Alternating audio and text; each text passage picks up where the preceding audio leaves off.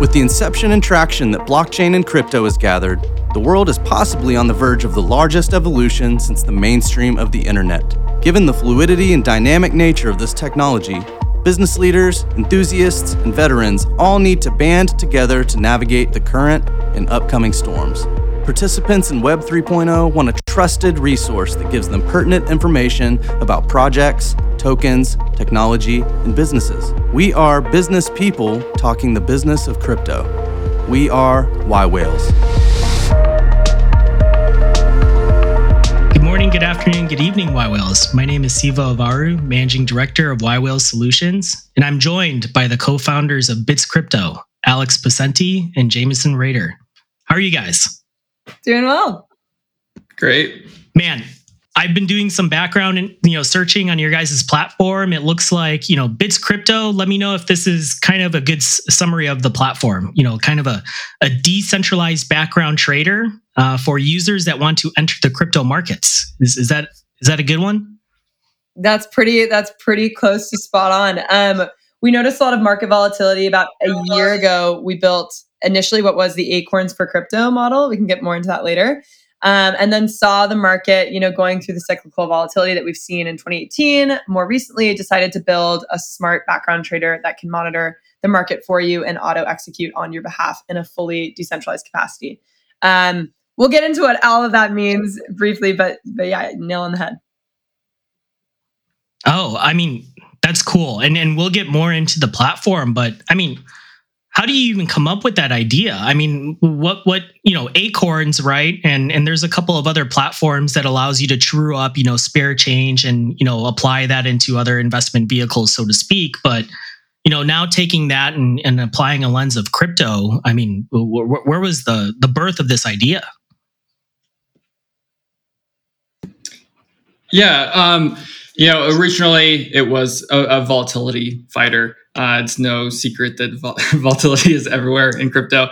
And then I'd say there's a lot of new trustless tools that have come out, very fun stuff, regardless of whether you're a crypto fan or not.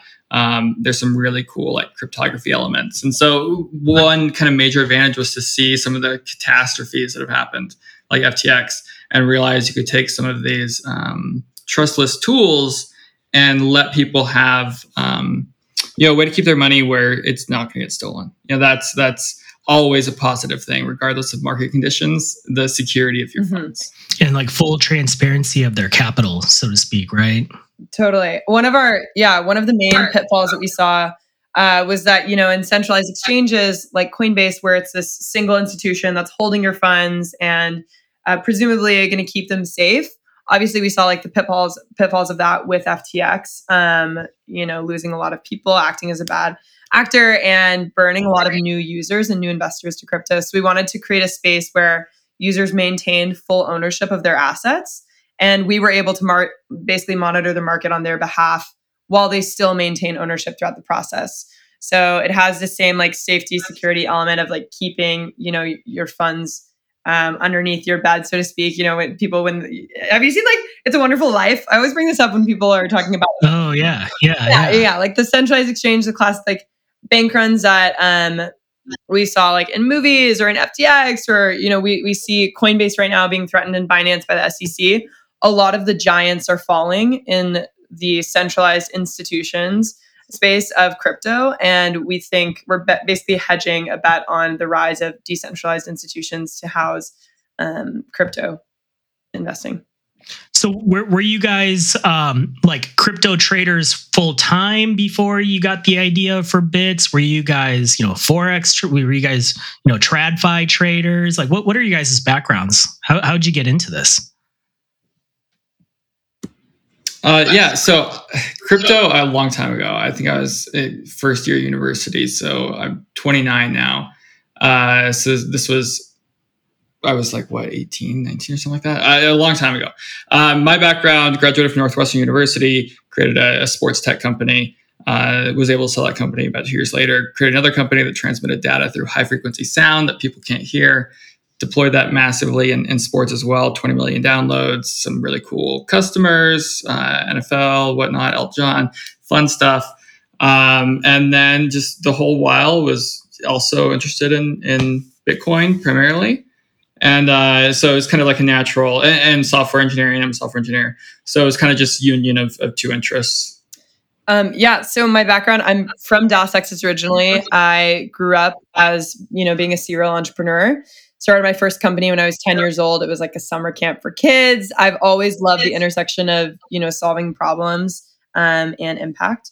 So I went to the Wharton School of Business. There I founded a company called IV Insights, which was basically one of the first remote workplaces during COVID where students could find part-time positions.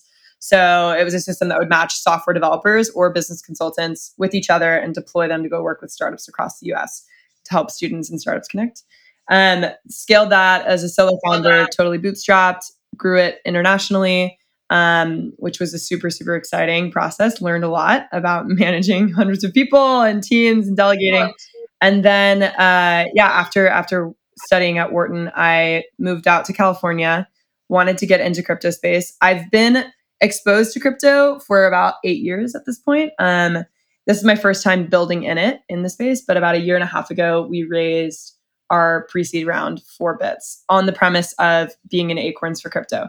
And this is to kind of paint the picture. The market was super hot. Everyone wanted in. And it was kind of that crypto was a little bit elusive and felt like almost ethereal and untouchable and intergalactic. All the marketing was very anyone who saw it knows what I'm talking about. But we wanted to. It was like the mystical beast, so to speak, right? Yeah, totally. Yeah. And you couldn't get away from and it. We wanted to make it really palatable and onboard the next, millions of crypto investors through the Acorns model. And for anyone listening, Acorns is what they did is they take every purchase you make in real life, round up to the next dollar, take that spare change and invest it for you. So Acorns typically does like a standard stock portfolio. We wanted to make the Acorns for crypto. So all of those spare change roundups, passively investing into your own crypto portfolio for new users just to enter the space, get educated, not feel it, an intense financial burden. We released that about 8 months ago, saw it validated amidst a pretty hectic market.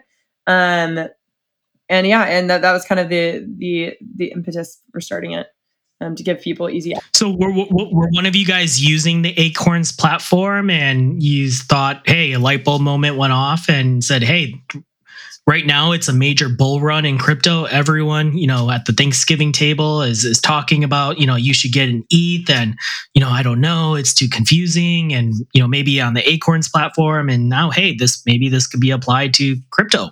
Or was it something that simple, or did you guys meet at a conference, or how did your guys' paths align here to actually come together and form the beast that is Bits Crypto?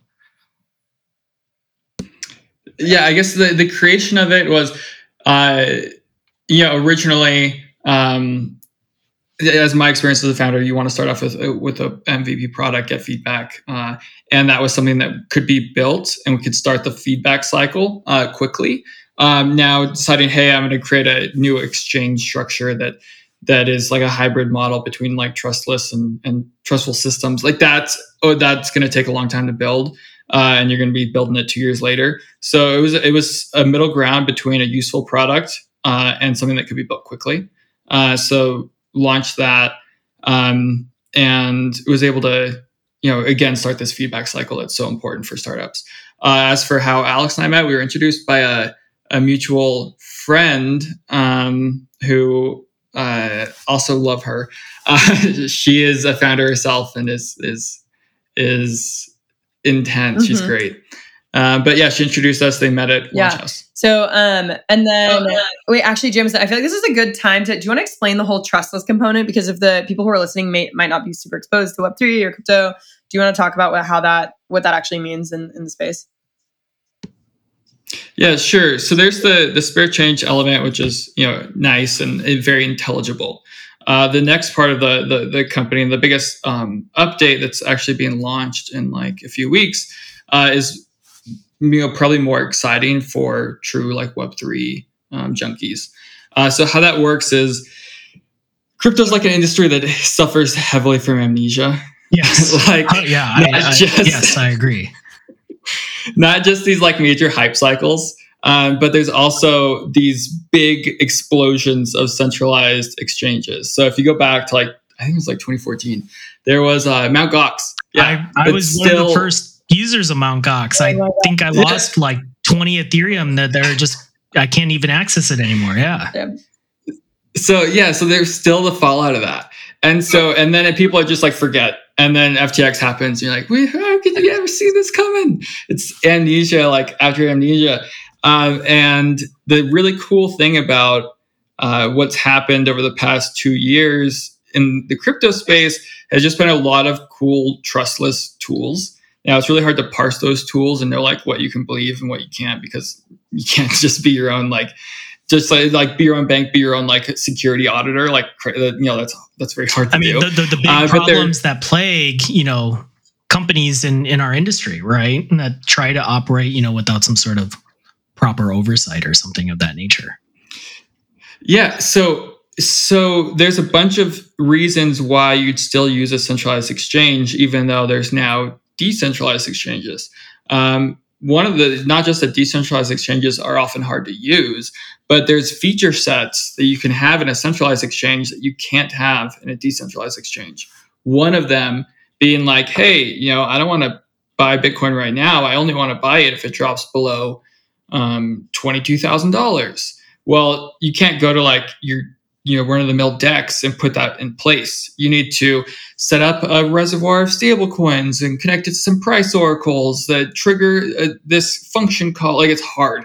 And so that's why people still use centralized exchanges, even if there's decentralized alternatives. So what we've built is the ability to use the centralized exchange feature set with the decentralized protections of self-custody. Mm-hmm. And to clarify briefly, the self-custody component is really, really key in this because we never hold your funds, nor can we ever lose them or exploit them for our own benefit. Our aim is to empower the users. So we act as a technology layer throughout different decentralized exchanges rather than acting as our own.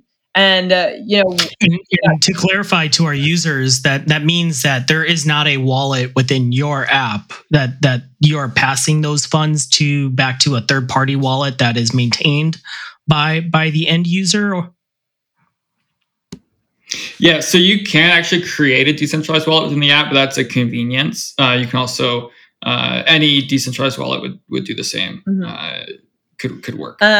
And then the other thing is, one of the strategies, like we said, we wanted to build something that we would want in a down market. And right now, what we want is the ability to own our funds and also monitor things while, we're asleep, we're doing other things. Like, we don't want to be day traders in crypto. It's too volatile, moves too quickly. There's too much to track.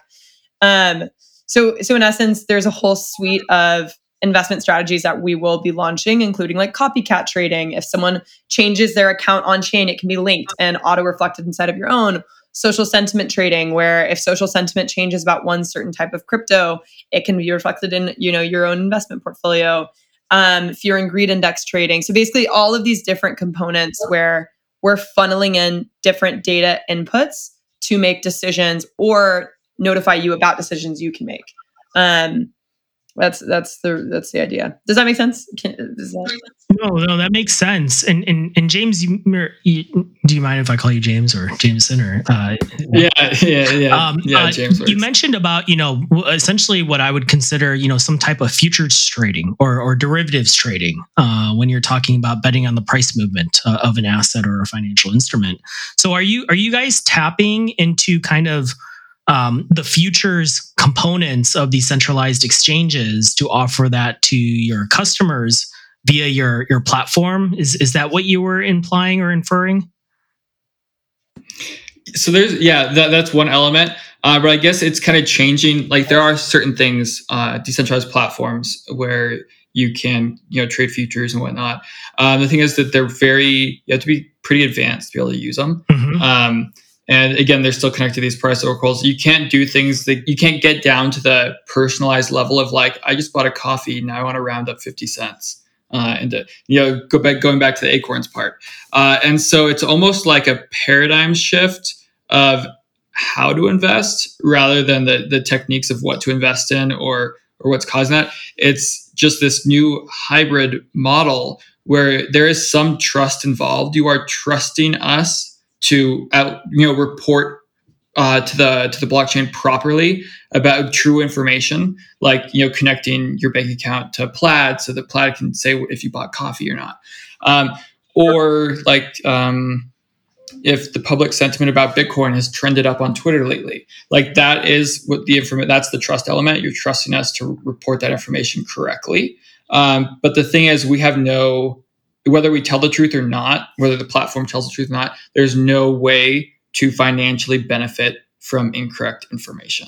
And so that's what makes this different and unique, is there's no way to, by the trust element, you get the entire feature set of a centralized exchange, but you get the protections of no one can really reach in and steal the funds from your wallet. You're not loaning them anywhere.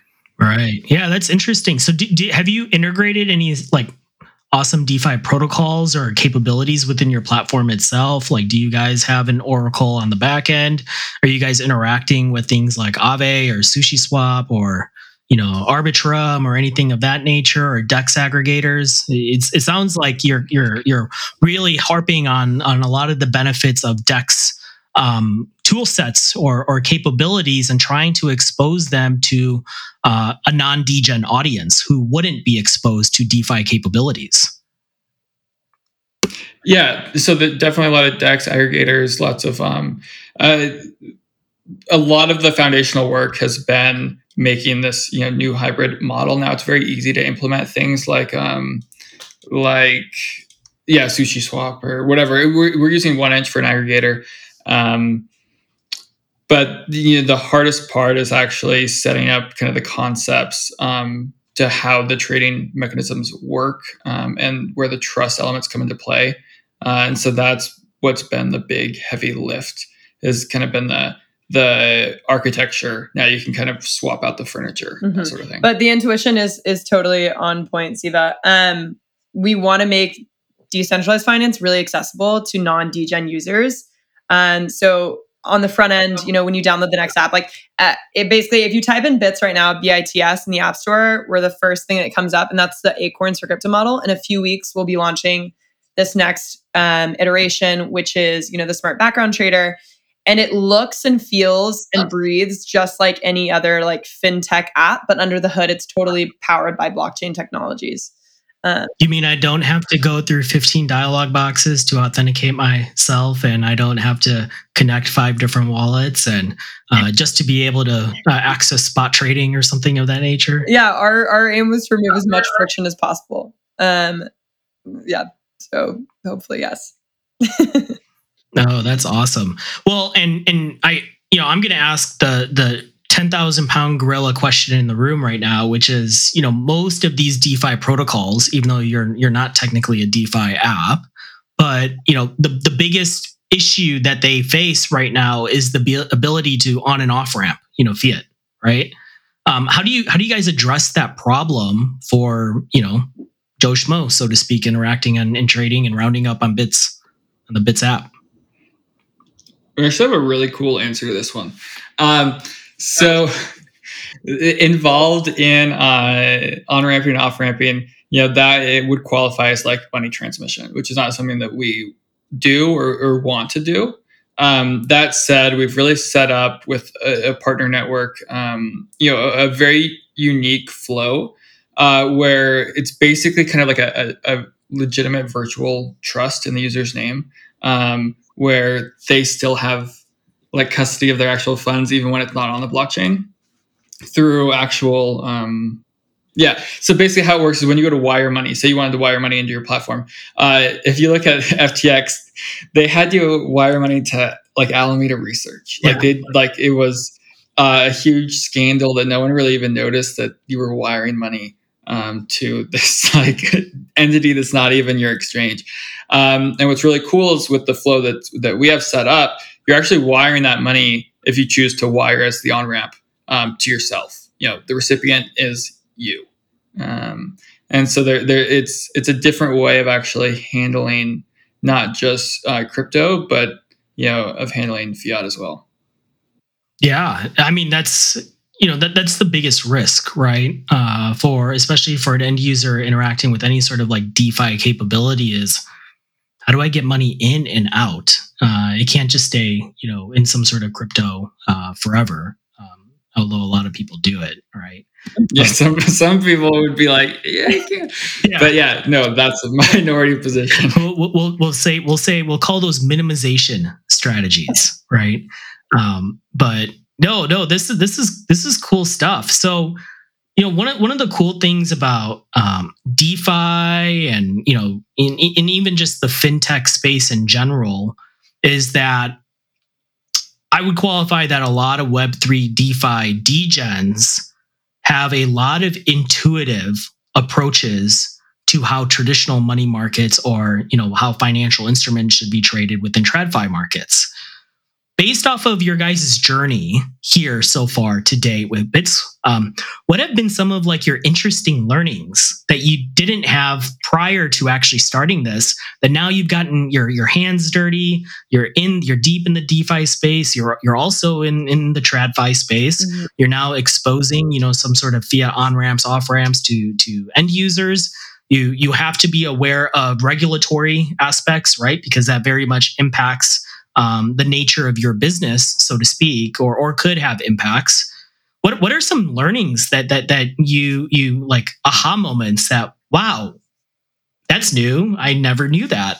We maybe that's based off of your customer acquisition and you're attracting certain types of customers. Maybe that's you're attracting certain geographies. Maybe it's, hey, we found that users are trading X, Y, and Z cryptos more than they are trading, what we initially thought. Like, what are some cool things that you guys have discovered along the way here? I'll go ahead and jump in. Since my background is like a lot of traditional finance, the people I was around, companies I've started, I've worked in, working with Microsoft or in private equity, and even going to Wharton, I've never worked in such a volatile industry. And I mean that to like the nth degree. Oh my God, it's crazy how much changes on a day-to-day basis.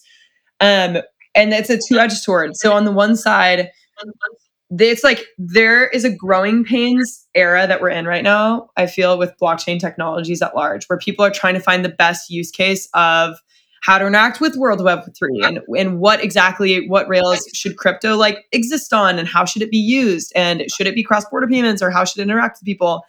And that's like still being figured out. There's no one straightforward answer or product market fit with crypto at this moment. The other side of the sword is a lot of the giants are falling right now. Like we see Coinbase is being threatened, Binance is being threatened. A lot of people have bad taste in their mouth about crypto players that exist right now and that basically monopolize the entire industry in the US specifically, which as a founder is really, really exciting just because it is a greenfield. A lot of these big players falling means that the market's opening up for new people to move in and capture market share and really grow and expand. So I'd say the biggest like aha moment or learning experience for me is the tightrope balance of a new technology trying to find PMF in a space and all these players churning in and out. And so it's like finding the balance of, can we find product market fit at the right moment where the market has opened up? And it does feel like we're approaching that, especially with the new product that we're building, which we believe will be bigger than Coinbase. Oh, that's I agree with a lot of the testament there, especially around product market fit. If someone says that they have the playbook, it's not similar to SaaS has SaaS models, and the way you acquire customers is a pretty at this point about a decade mature. There's a templatized way. There's standard approaches, standard frameworks you can follow to acquire X, Y, or Z type of customers if you have a SaaS platform. Right. But if you have a crypto oriented platform, I mean, it's blue ocean. It's still undefined, and we're still so early to this space, right? The percentages of the population that are even actively trading crypto right now are so minuscule in terms of what could be. I mean, just the crypto market cap in general is so low compared to even someone the size of BlackRock, right? Yeah. I think BlackRock's market cap is 8 trillion, and the entire crypto market cap is 1 trillion. So you have entire companies on this planet that are 8 times larger than the entire space of the size of this industry, right? And that's how early we are. Mm-hmm. It's and building kind of double clicking into that. Building and trying to build in this space, you're probably interacting with a much different type of psychograph or persona. Oh, yeah. And you're starting to interact and get deeper into the depths of the degens, right? Mm-hmm. I know from personal experience, especially for trying to hire crypto natives as consultants within my firm, it was a huge eye opener coming from like that MBB style of a background where there's a set way, there's set methodologies, and it's a very much defined pedigree. And then the way you interact with individuals is a very set way of engagement. And when I started engaging, even started getting involved with like Bankless, started talking with a lot more degens, even trying to hire some degens as consultants for my clients. I had a hard time even just getting them to get on the show their faces on webcams. Mm-hmm. I had 2 guys tell me I had to start calling them by their usernames. I couldn't call them by their normal name. Oh my God. If I had to take a takeaway, there is a whole generation shift, mm-hmm. even in the nature of professional working environments that crypto degens are starting to penetrate and permeate into. Oh, right? For sure. The way I've described the past 2 years of working in Web3, it's like the Gatsby of tech. It's like the craziest people, the wildest like parties and events, and just everyone is. It feels like everyone is really deeply just an anarchist at heart. And I can definitely attest. Like the culture is way more high voltage than anything I've seen. I will say though, at the previous startup that I founded, the entire dev team went by the usernames. No one went by their real given name. So it just feels, but it's so funny. I've done a lot of calls where people won't turn on their camera and they are potential investors. And you're like, what's going on here? The anonymity is maxed out. People really, really love it. Wait, James, it's still... Yeah, no, I was going to say, I wanted to hear his answer of his aha moment in doing this whole thing.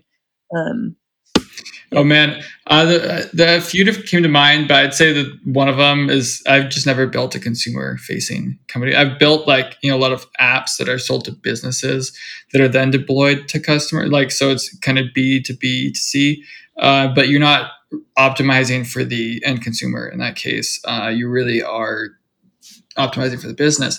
And so this whole flow of being consumer facing, so it's not necessarily an aha moment specific to crypto or anything, but the tool sets that you use and the analytic flows that you look at, and the flow of information down to the user, and then what you need to track to make sure that it's actually a good product and people aren't using it and people aren't getting mad and hitting a button 100 times.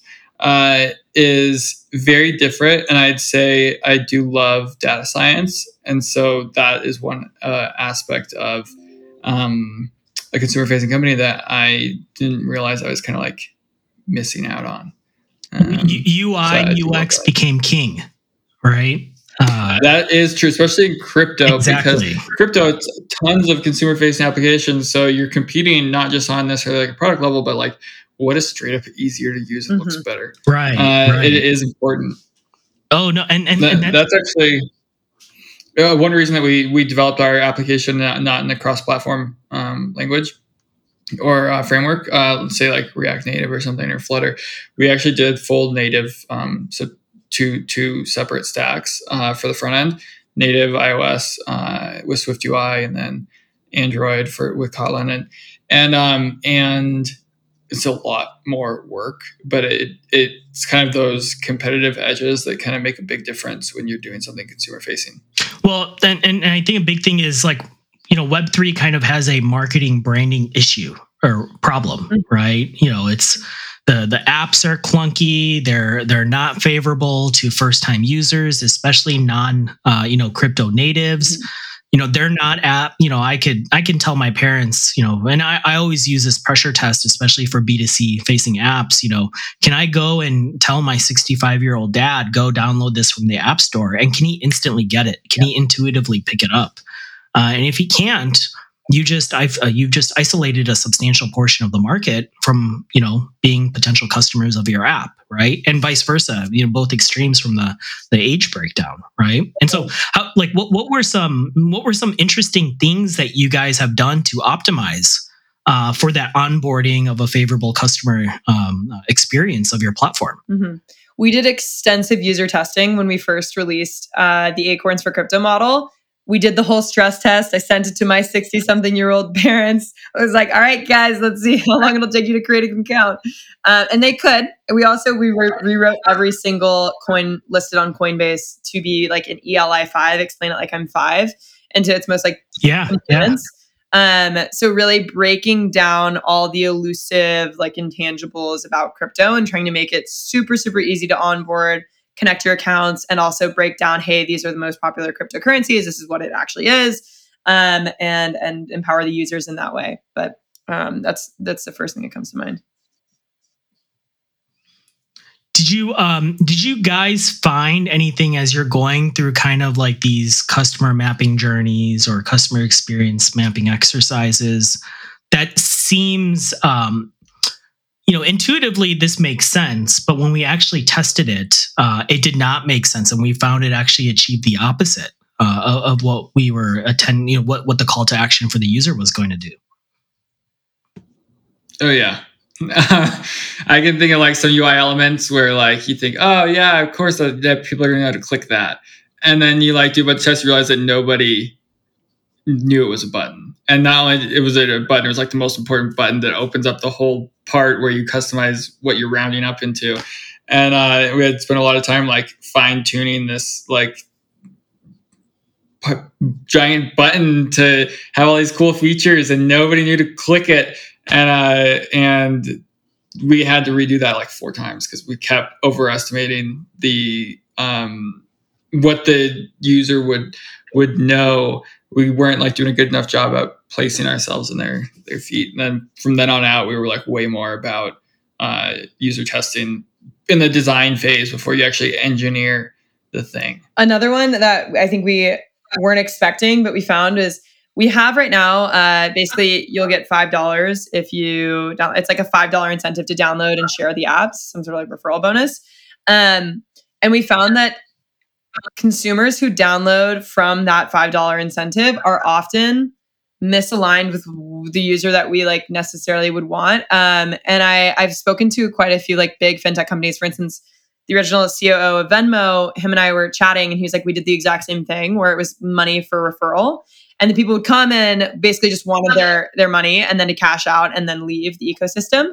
So his advice, and this is one that we've really tried to take into account with the next version, is focus on product superiority and bake in growth loops all related to the product inherently to kind of move away from that monetary incentive. So that's something that, I didn't expect it for people to get so up in arms about, but people really want their $5 in crypto. I mean, that's what Cash App did very successfully at the beginning, right? It was they spread like wildfire, but they also, hit the marketing and PR channel very hard, right? And getting, and instead of having that natural organic referral growth strategy, what they did is, they hired a bunch of influencers right out the gate and approached and targeted a portion of the market that wasn't traditionally being targeted from, fintech apps, so to speak, right?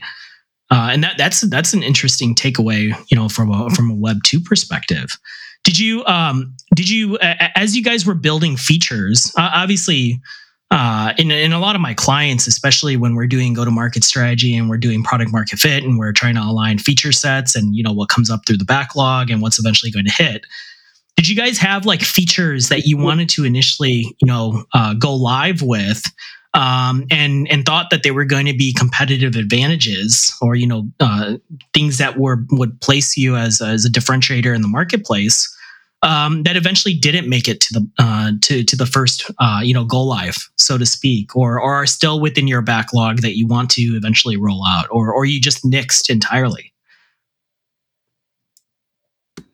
Yeah, I think you get a lot of feature recommendations, and it's hard not to do like feature creep or just keep delaying the launch because you need to build in the next thing. It's really hard not to fall into that habit. There's other things that we were like, oh, it's going to save us so much time if we just build this in. And you build it in, and you realize that like it not only doesn't save you time, it like sets you back really, oh my far. God. So I guess not letting the right thing feature creep versus like just letting anything feature creep. And like an example would be integrating with Coinbase for the first version.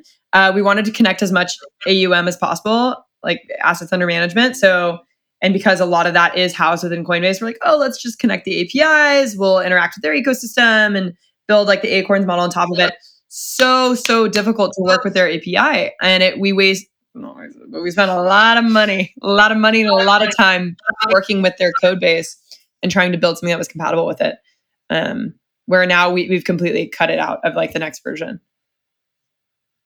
Oh, that's interesting because their API, I know my devs have tried to play around with their API. It's, they push it out as easy to use. You can take it like a Magic SDK and you can manipulate it and you don't ever have to talk to us, really. That's a... Yeah, so there's like the Coinbase Cloud stuff for developers. And then they have like the other API that they probably don't talk about. And that's like so impossible to use. It's so bad. It's not documented. And you get like these obscure error messages that actually don't mean anything. And we spent a lot of time trying to like change ourselves to accommodate this API, and then realized that it just was not doable. And we needed to rebuild a lot of this feature set that we were relying on Coinbase for. So you guys are live now, right? And you guys have been live for what, eight months? I think you mentioned, or about that. Yeah. And what are your metrics to date? Like, what's the ride been like so far? We got a few thousand users, like 2,000 maybe the first month, 2,500, and then we've had pretty good like user acquisition since. We've noticed that like the biggest problems that come up are honestly related to that Coinbase issue. Like you can look at the user flow and be like, oh, okay, so if they take this flow, retention is going to plummet. And if they take this row, it's actually going to be okay. Oddly, a lot of that in our application depends on like, did they connect Coinbase? Did they connect it? And it turns out they had their Coinbase set up the right way. We've done it surprisingly well, because honestly, it launched right when like crypto started like going like less popular. So I've been like impressed with that.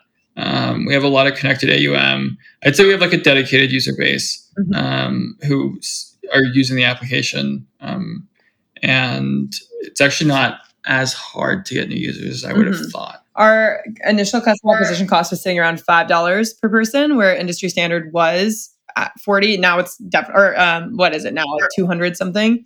So we were sitting at like a 40th, like a fraction of the typical cost. I'm sure it's just increasing now, but we saw thousands of users in the first 8 months. Like Jameson said, we have quite a bit of money connected to the platform and are recording about 250,000 financial transactions every month with our users. So there's quite big of a pool of financial data, as well as users who like our product.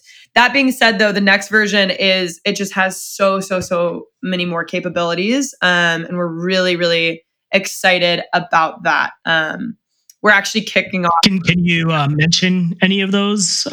Is that some publicly, or do we have to wait? Or oh yeah, so yeah, what's up, James? Oh no, I was just gonna say the next version is the Bits 2.0 that we've been discussing over the call, the background trader that's really decentralized. And when we do launch that, we're prepping a full seed round raise to basically say, hey, Coinbase is really hurting. Different exchanges or platforms where people can invest into crypto are really hurting. We built theoretically what is the smartest, safest decentralized platform for people to invest in crypto. And this is that. So we'll be raising our next round after launch. That's, I think, one of the biggest updates. Oh, and is that background trader? Is that an oracle by nature? Is that a Web3? Is that a DeFi oracle, or maybe expand on what the background trader kind of mechanism is? Yeah. So how it kind of functions is the user, in so many words, sets up this like preloaded transaction on the blockchain that can be something to the effect of, if this public sentiment about Bitcoin starts to trend up, above, hits a certain percentage up, whatever that's defined to be, or like increases by 5% or something, just using natural language processing tools to analyze the sentiment about Bitcoin. And so they kind of set up the sentiment that you're analyzing. Is that like Twitter feeds? Is that social media? Like Twitter. Yeah. So you'd set up that transaction, and you'd think typically you'd have to then rely on a centralized exchange to execute that for you. That's not how Bit's platform works. So you set up this like pre-cached transaction that depends on public sentiment on Twitter. And the transaction could be, hey, take $10 out of my bank account and trade it for Bitcoin. Or take $10 and trade it for ETH, and then take that ETH and then stake it and let me earn interest on it. So you can set up this whole complicated flow of how the flow of funds works. Mm-hmm. And then we oracleize this information. And sometimes that's decentralized price oracles, but other times, whether it's personalized information like your bank account, if you bought coffee, or public sentiment about Twitter, we're oracleizing this information. And then if your criteria gets met, the whole transaction, then it's triggered and it flows through. So like, let me reframe that in like an example use case or scenario. So like, let's say my account on Bits, for example, and maybe I can define some parameters. This is going to be unfair. I used to specialize in NLP and intent and utterance. So like if I, you defined intent and utterance around, Gary Gensler no longer mentioning or clearing Solana as not a security, and I expect the price to shoot up, would I define, those utterance terms, and then, within the platform, and if, there's a match for Gary Gensler clears Solana or something, then I have a pool or a preloaded transaction of, let's say $100 on Solana, and it executes that on behalf of me. Can I set that up that way where it's like, if X person says this and I predict the price is going to shoot up, go execute at this price right now? Yeah, so that's the example that we always used was if Elon Musk tweets using the word Doge, something like that, where you're setting up these triggers of information you would like monitored and oracleized, and then you have your own set of transactions. Now the thing is, if there was our private key were hacked or something, and someone started oracleizing information and said that Elon said the word Doge when he didn't. What's really nice is that the financial transaction flow funds never involves us in any way. So there's no benefit that a hacker would get from providing this false information on chain. And so just removing ourselves from the flow of funds and making it running through the thought exercise of, okay, so say that a hacker had a private key, what is the worst that could happen? Trying to minimize that impact and say that no funds can actually be misappropriated. That's the goal, and that's what we're designing towards. That's really cool, because I'm pretty deep in like the capital markets, private market space, and I've not come across any outside of like quant trading desks where they are analyzing in real time, user, social, basically public sentiment around certain instruments, and then they will capture a position or what have you. But there's really nothing of that scale or magnitude available to the retail audience in either fintech platforms or Web2 or Web3 platforms, right? And it almost, what you guys are tackling is really smart, because I don't want to say all or generalize here, but and most percentages are made up, and so I'll go make up one. I would say 90% of trader sentiment around crypto is really is based off of social media sentiment, right? Most degens, most active, Web3 traders are operating, on the depths of Discord channels or crypto Twitter or Totally. A couple of these kind of, and it's online. And if you have a way to crawl, scrape, capture that sentiment and then inform a position within your own book, so to speak, that's a really cool opportunity. Mm-hmm. Yeah, we and to that point, we patented the entire smart contract infrastructure flow and how we monetize that. Oh, yeah. So awesome. In terms of our own defensibility in the market, we're super, super excited to launch it and see how people respond, and feel really optimistic about our competitive advantage. I love that. Again, maybe selfish, and I have some bias since I come from a background at NLP, but that's a really cool thing that you could obviously package up and have a whole monetization strategy and license that out to other platforms that want to leverage sentiment analysis in terms of trading, so to speak. Sure. Yeah. Do you guys you guys are right now it's kind of fractional rounding into crypto, but is there any plans to kind of expand into other asset classes? Obviously within Web3, the natural expansion would be, could you roll up into maybe fractionalized investing into NFTs, right? Or there's this tokenization is starting to become a burgeoning concept, and the tokenization of real world assets, or what we call securities, but tokenization of stocks, right? If there's a Web3 tokenized stock of maybe Tesla, and I could round up 50 cents into a tokenized Tesla stock, is that on your? Yeah, there was that Mirror protocol with on Luna, Terra Luna, that had this whole thing, and the guy was taking the SEC to court and stuff, and then woof. But that's what that reminds me of. So it's kind of agnostic towards the asset. I would think it'd be really fun to involve something that's like a tokenized real world asset. And our platform would be agnostic towards what the actual asset is that's involved in that. As long as it can occupy the same hexadecimal address that anything else does on some EVM blockchain, then it would work.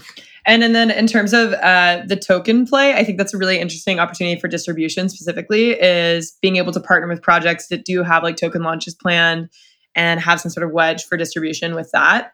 But yeah, it's definitely something we're looking into in the future, and something we'll test really actively and see what users want in their bits. Do you guys have any partners that are involved with you guys from a company or partnership perspective that you view as strategic, that is really empowering your platform? Yeah, so we've had some pretty hard-hitting investors that bring a lot to the table in terms of portfolio companies. HOF led our pre-seed round. They came in with the biggest check. We had Kleiner Perkins invest most recently into our latest bridge round into this decentralized background trader. They don't typically touch crypto, especially at an early stage, but so we felt super excited about that. They invested through their Fairchild arm. So it's we have a lot of portfolio companies attached to big investors who, we're really excited about fielding conversations with, as well as B2B conversations with exchanges, token companies, where we'll more intensely partner with them at the next launch. We kind of have to get that infrastructure working, playing, and then we can license out. But a lot of those B2B conversations are happening right now. So you guys are on, the Apple App Store. You guys are on Android. If you're a user, you can go out, download, play around with Bits. But what if I'm an investor? I think you guys have a very compelling opportunity here. Might be something that I might explore, or some of my peers or some of the listeners here. Is there an opportunity to invest in Bits? Yeah, super excited to talk about this. So we have a two-pronged approach to the next raise. Since we are building something for the mass markets, we're opening up crowdfunding campaign with Republic alongside them after we launched Bits 2.0, the background trader that's fully decentralized. So that's on more of, you don't need to be an accredited investor. It's for anyone from the crypto natives to crypto novices. That will be live. And it is going to be a cap threshold of what we're raising. But aside from that, if you are an accredited investor, we will be formally opening up the seed round after we launch the next version. Because at that point, we'll be post-revenue, post-product, post-launch, and have quite a momentum going. So yeah. We're fielding conversations. Could I invest with my crypto? Could I round up my investment, my ETH from another wallet into? That's a great question. Honestly, we could, if it's above a certain threshold, we can make something work. But hey, build that doesn't exist right now. No one's done that. If you guys have the capabilities, build it, IP it, license it, sell it. Hey, now you have an on-ramp of the direct crypto into, for a non-accredited investors to get on the cap table of crypto companies. Mm-hmm, totally. Beautiful. But yeah, those are the two fundraise updates. So we're doing a round for $3 million with larger VCs, fielding conversations with leads right now, feeling really good about it. And then doing the crowdfunding campaign with Republic all after launch. And then Jameson, do you want to talk about expected launch date? On the development side, go for it. Yeah, so we have a big intermediate update that we're calling like 1.5, and that's coming out probably, I'd say, ideally within the month of June, if not early July. And then not more than just a few weeks after that is the 2.0 that has some more exciting decentralized features involved. And speaking to the Republic raise, I do think it is very nice and validating as a consumer-facing app to get validated by the public, and to have them represented not only like as the target audience but also on the cap table. So I think it is nice when you see consumer-facing applications approach that methodology for validation as well. Yeah, enough traction to say that people are willing to, help you and fuel your guys' growth, right? Because hopefully, if your guys are successful, you are returning a lot of value back to your customers. That is the plan. And it's a beautiful closed loop, relationship. Mm-hmm. Well, guys, thank you for your time on what looks to be a beautiful Friday out there. This was great. I've yet to come across the acorns of crypto. You guys, it sounds like you guys are doing it well. My wife downloaded the app while she overheard us recording this, so I might actually have a play around with you guys this weekend. But this is awesome, and I'm excited to have you guys on our fireside. So this will be it'll be awesome to get you guys in front of the community, and they can start playing around with the app. For sure. Super, super happy to be here. And thanks so much for the questions. And the last thing is, if anyone listening has any questions, feedback, wants to get in touch with us, they can check us out at bitscrypto.com. Yep. And we will have their contact info and where to go and download the app on the notes of this recording. And again, Jameson, Alex, thank you for your time on this Friday. And I hope you guys have a great weekend. YWhales was founded in 2021 by Jay Steinbach, a passionate entrepreneur and business owner, with the purpose of bringing YPO and YNG members together in the cryptoverse. YWhales is a collaborative and confidential community centered around cryptocurrencies and blockchain technology, an exclusive crypto hub of more than 600 members. To be notified when we release new content, please subscribe to our show in your preferred listening app. For more information, visit www.ywhales.com. YWhales is not affiliated with YPO, but at this time only allow for YPO, YPO Gold, and YNG members due to privacy and confidentiality. Support and production for today's episode was done by Truthwork Media. Nothing in the podcast constitutes professional and or financial advice, nor does any information on the podcast constitute a comprehensive or complete statement of the matters discussed or the law relating thereto.